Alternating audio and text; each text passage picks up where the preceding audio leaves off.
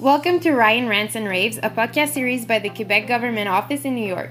Bienvenue à Ryan Rants and Raves, une série de podcasts par le gouvernement du Québec à New York. Hello, everyone. Welcome to Ryan's Rants and Raves. I'm really happy and elated to be with someone who has a deep wealth of knowledge in the retail and fashion industry. I'm with Jason McNary, and he is the head of All Americas for Uno de 50. Jason, thanks again for taking the time to talk with me.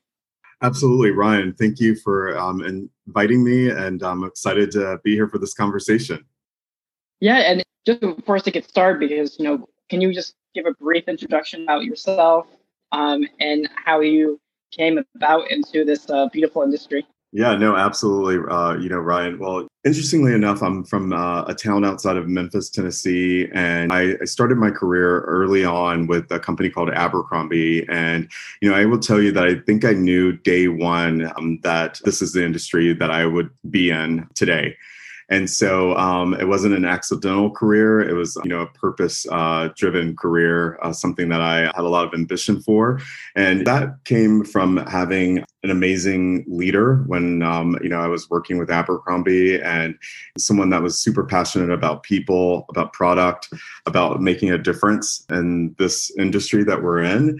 And from there, career progressed to companies like BCBG, where I was able to help scale the wholesale and the retail business there, both at a domestic level as well as international, and companies like Calypso St. Bart and Agnes B, which is a Parisian-based contemporary fashion brand, and which led me to where I am today with Uno de 50, where I'm the CEO for the Americas market, covering full P&L responsibility for North and South America.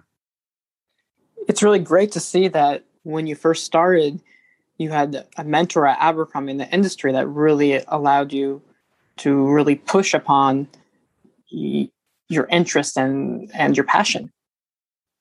Yeah, no, absolutely. I saw as this college student, someone who traveled, was in New York City frequently. And, when you think about a kid from, Tennessee, let alone Memphis, Tennessee, and thinking about, being able to travel, to all of these places around the U.S., let alone at some point in their lives having the opportunity to actually live in New York City, that, that's all a dream. So, it was very exciting for me and motivating for me to have a mentor that, was able to, coach me, guide me, advise me to where I am today. And that's how you said it was like a dream to come to New York City. It is a big difference from Memphis, New York City, I think. A small town to the largest cities. Night and day. Although the older I get, cities like Memphis have a significant amount of charm that I find that New York City isn't able to offer. Yes. It's just a peacefulness to maybe sometimes even hear the birds in the morning. Great to chat about, how calming the countryside is and how the birds are great. But I would also like to chat about who is Uno de 50, so my listeners can learn more about what that brand is. Yeah, absolutely. So Uno de 50 is a global brand that was born in Madrid in 1996.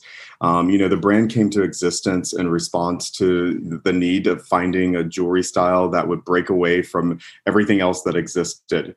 So it was a revolution of sorts, where traditional jewelry techniques and processes were used for a new way of doing things.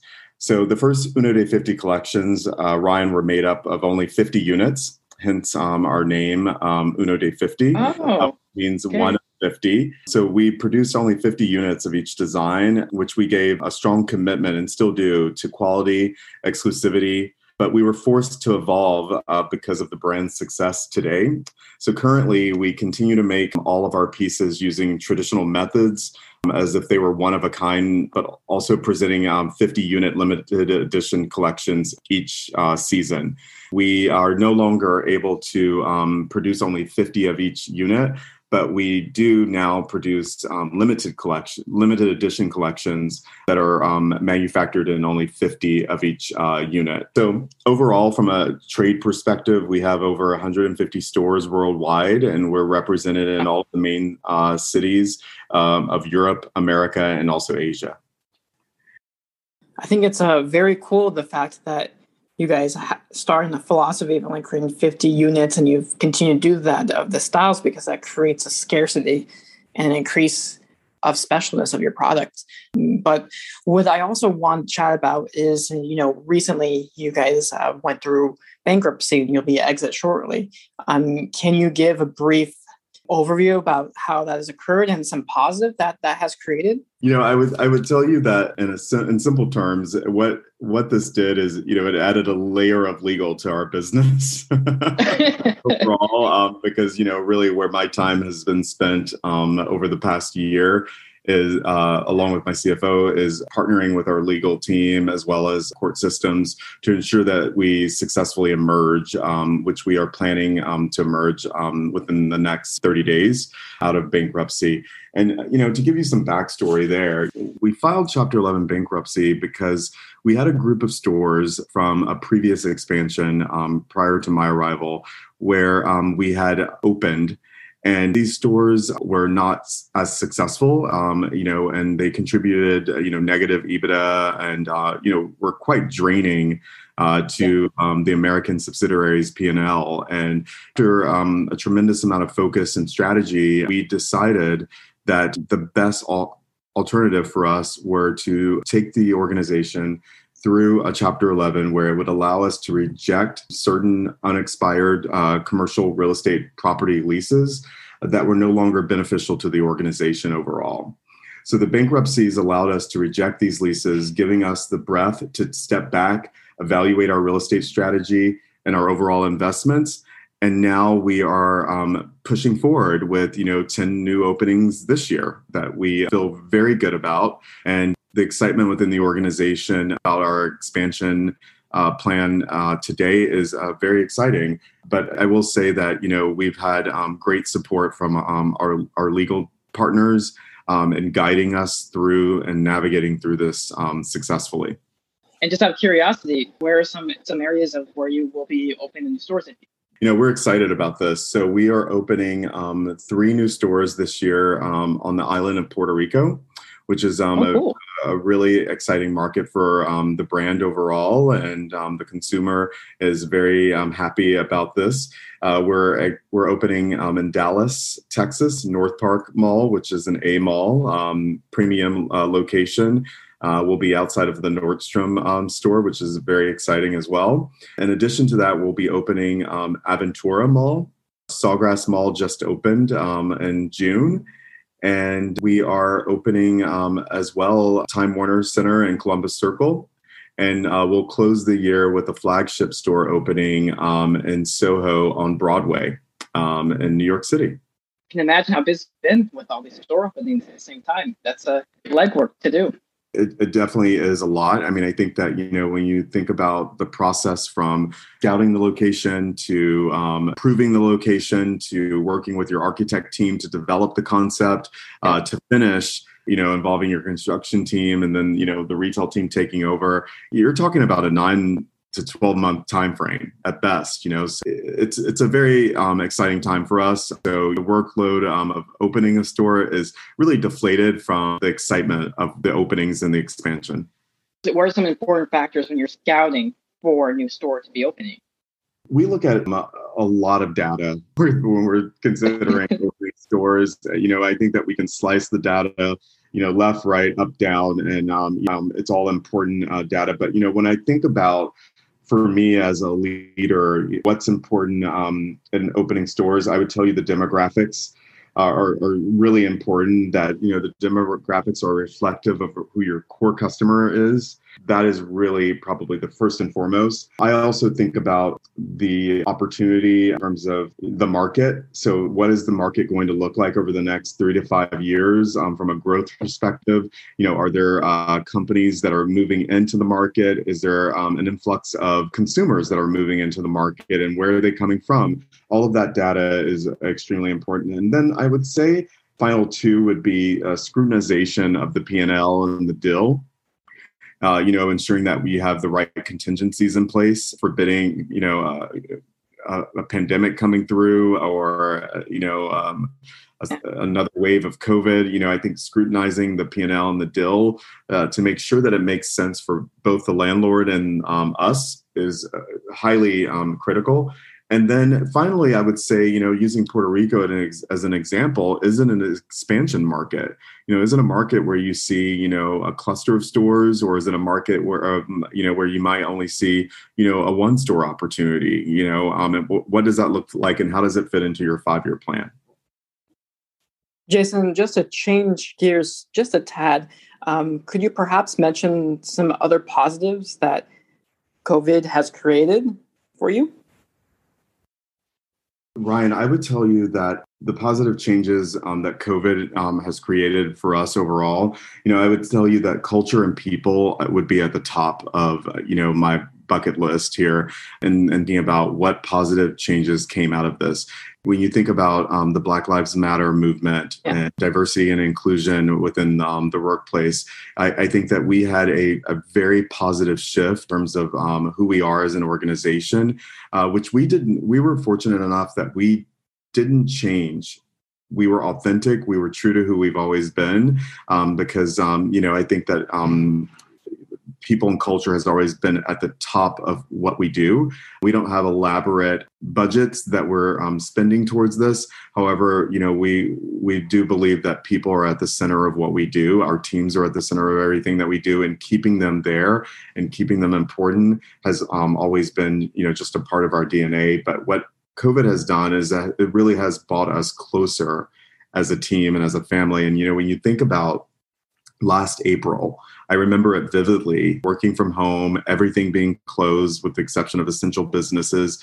And really all that some people had amongst our teams are us. When you think about it, people being locked down in their homes and hunkered down in their apartments in New York City, family might be miles away from where they were living.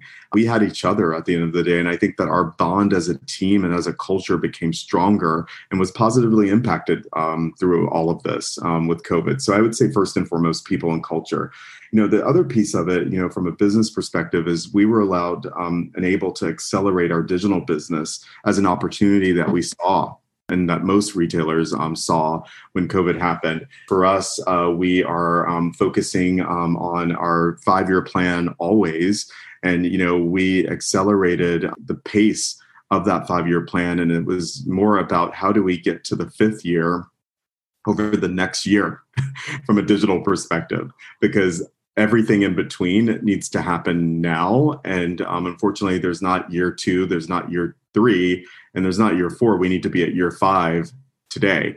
So how do we accelerate that, from a digital perspective by replatforming our website, looking at a new CRM project that we are using to revise our current CRM, and the focus of a new digital marketing strategy. All of this was accelerated through COVID-19, which was the plus for us in growing our overall digital business. And from a retail perspective, similar to digital, looking at artificial intelligence and thinking about the 5-year plan and how do we accelerate goals and our strategies so that we're talking more about a digital retail store format today versus in 5 years. And I really like how you guys became very closer as a team throughout this whole entire process. It's very beautiful. And when it relates to inclusion and equity, from a people and culture perspective, it's about getting comfortable with the uncomfortable conversations, educating and teaching our teams that it's okay to be uncomfortable, but it's still okay to ask those questions that are, maybe uncomfortable for you, giving people the confidence, the history behind, but also the strategy of where we're going as an organization. So, again, I think that the whole point of keeping people and culture at the height of what we do is so important. And, again, we're not where we would like to be, but I can guarantee you that we're better than we were yesterday.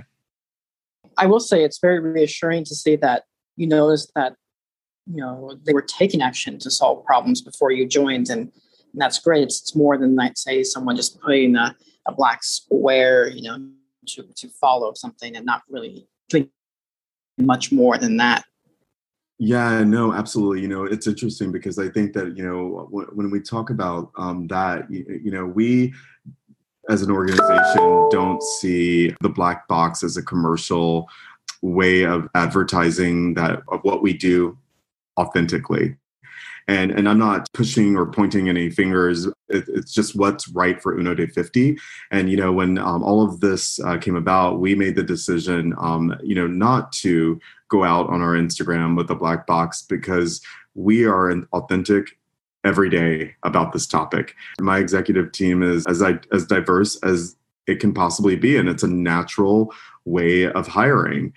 So this has just always been a part of our DNA, overall. And, our founder stands behind it. And I think having the support of a founder and a board that is behind diversity and inclusion really helps make it authentic. This does lead me to my next question, because you are on the board of Spring Studios, and assisting them in becoming more diverse and inclusive. So what are some approaches or strategies for an organization to be more equitable and to be more inclusive? Well, I think first and foremost, having the conversation and really, having an open door to have place for these conversations is important. And I think, admitting if you're not where you want to be or where you need to be, I think the first step is, kind of acknowledging that and then creating a plan and a path forward. I think is tremendously important. When I think about what companies can do to really support better, is I think you've got to look at the consumer, and you have to kind of think about the world and think about how the world mirrors what your organization looks like. And I think that that's a tough challenge, but I think that when people strive to focus on it and make diversity and inclusion a part of their everyday work life and what they do and who they are, I think it comes quite natural to the values of the organization. I think it's key to keep the values of the organization at heart when you're thinking about diversity and inclusion, and not steering away from them, but going towards those values and trying to understand how diversity and inclusion will impact to make your organization better. I really like the analogy of putting the mirror up to see where it is and how the organization is. I think if you don't put that mirror up, that's how you quickly find yourself into a groupthink situation. Yeah, absolutely. One thing that we did when we were in an office environment, a bit hard to do it virtually, but, we definitely keep this true to what we do. In my executive meetings, we always had two open chairs. One chair would be our consumer, and the other open chair is our employee. And so when we think about tough decisions that we're making in these meetings, we're keeping the consumer and also the employee at the heart of what every decision that we make and how it will impact them, and also thinking about what they look like and what decisions will mean to every consumer group that we have. I really like that. That's great. Yeah, a bit hard to do it virtually, but I think yeah, exactly. But the heart of it is always there in all of our meetings. Close, what I like to ask everyone, Jason, is, do you have any advice to the community, the fashion community in general? Because it's not an easy industry, as you understand. But I would tell you that this is really truly a time of reflection of the past, present, and also advancing our future within this industry. It's really a moment for brands to reset and rethink what their strategy for growth is, how they want to show up for the consumer and for the world. This has given us an opportunity for brands to think about their purpose and how that purpose meets your customer's journey along the way. Perfect. Great words of advice. And Jason, thank you again for taking the time to chat with me. Thank you. Merci d'avoir écouté Ryan's Rants and Raves. Suivez-nous sur Instagram @Ryan's Rants and Raves. Thank you for listening to Ryan's Rants and Raves. Follow us on Instagram @Ryan's Rants and Raves. À très bientôt.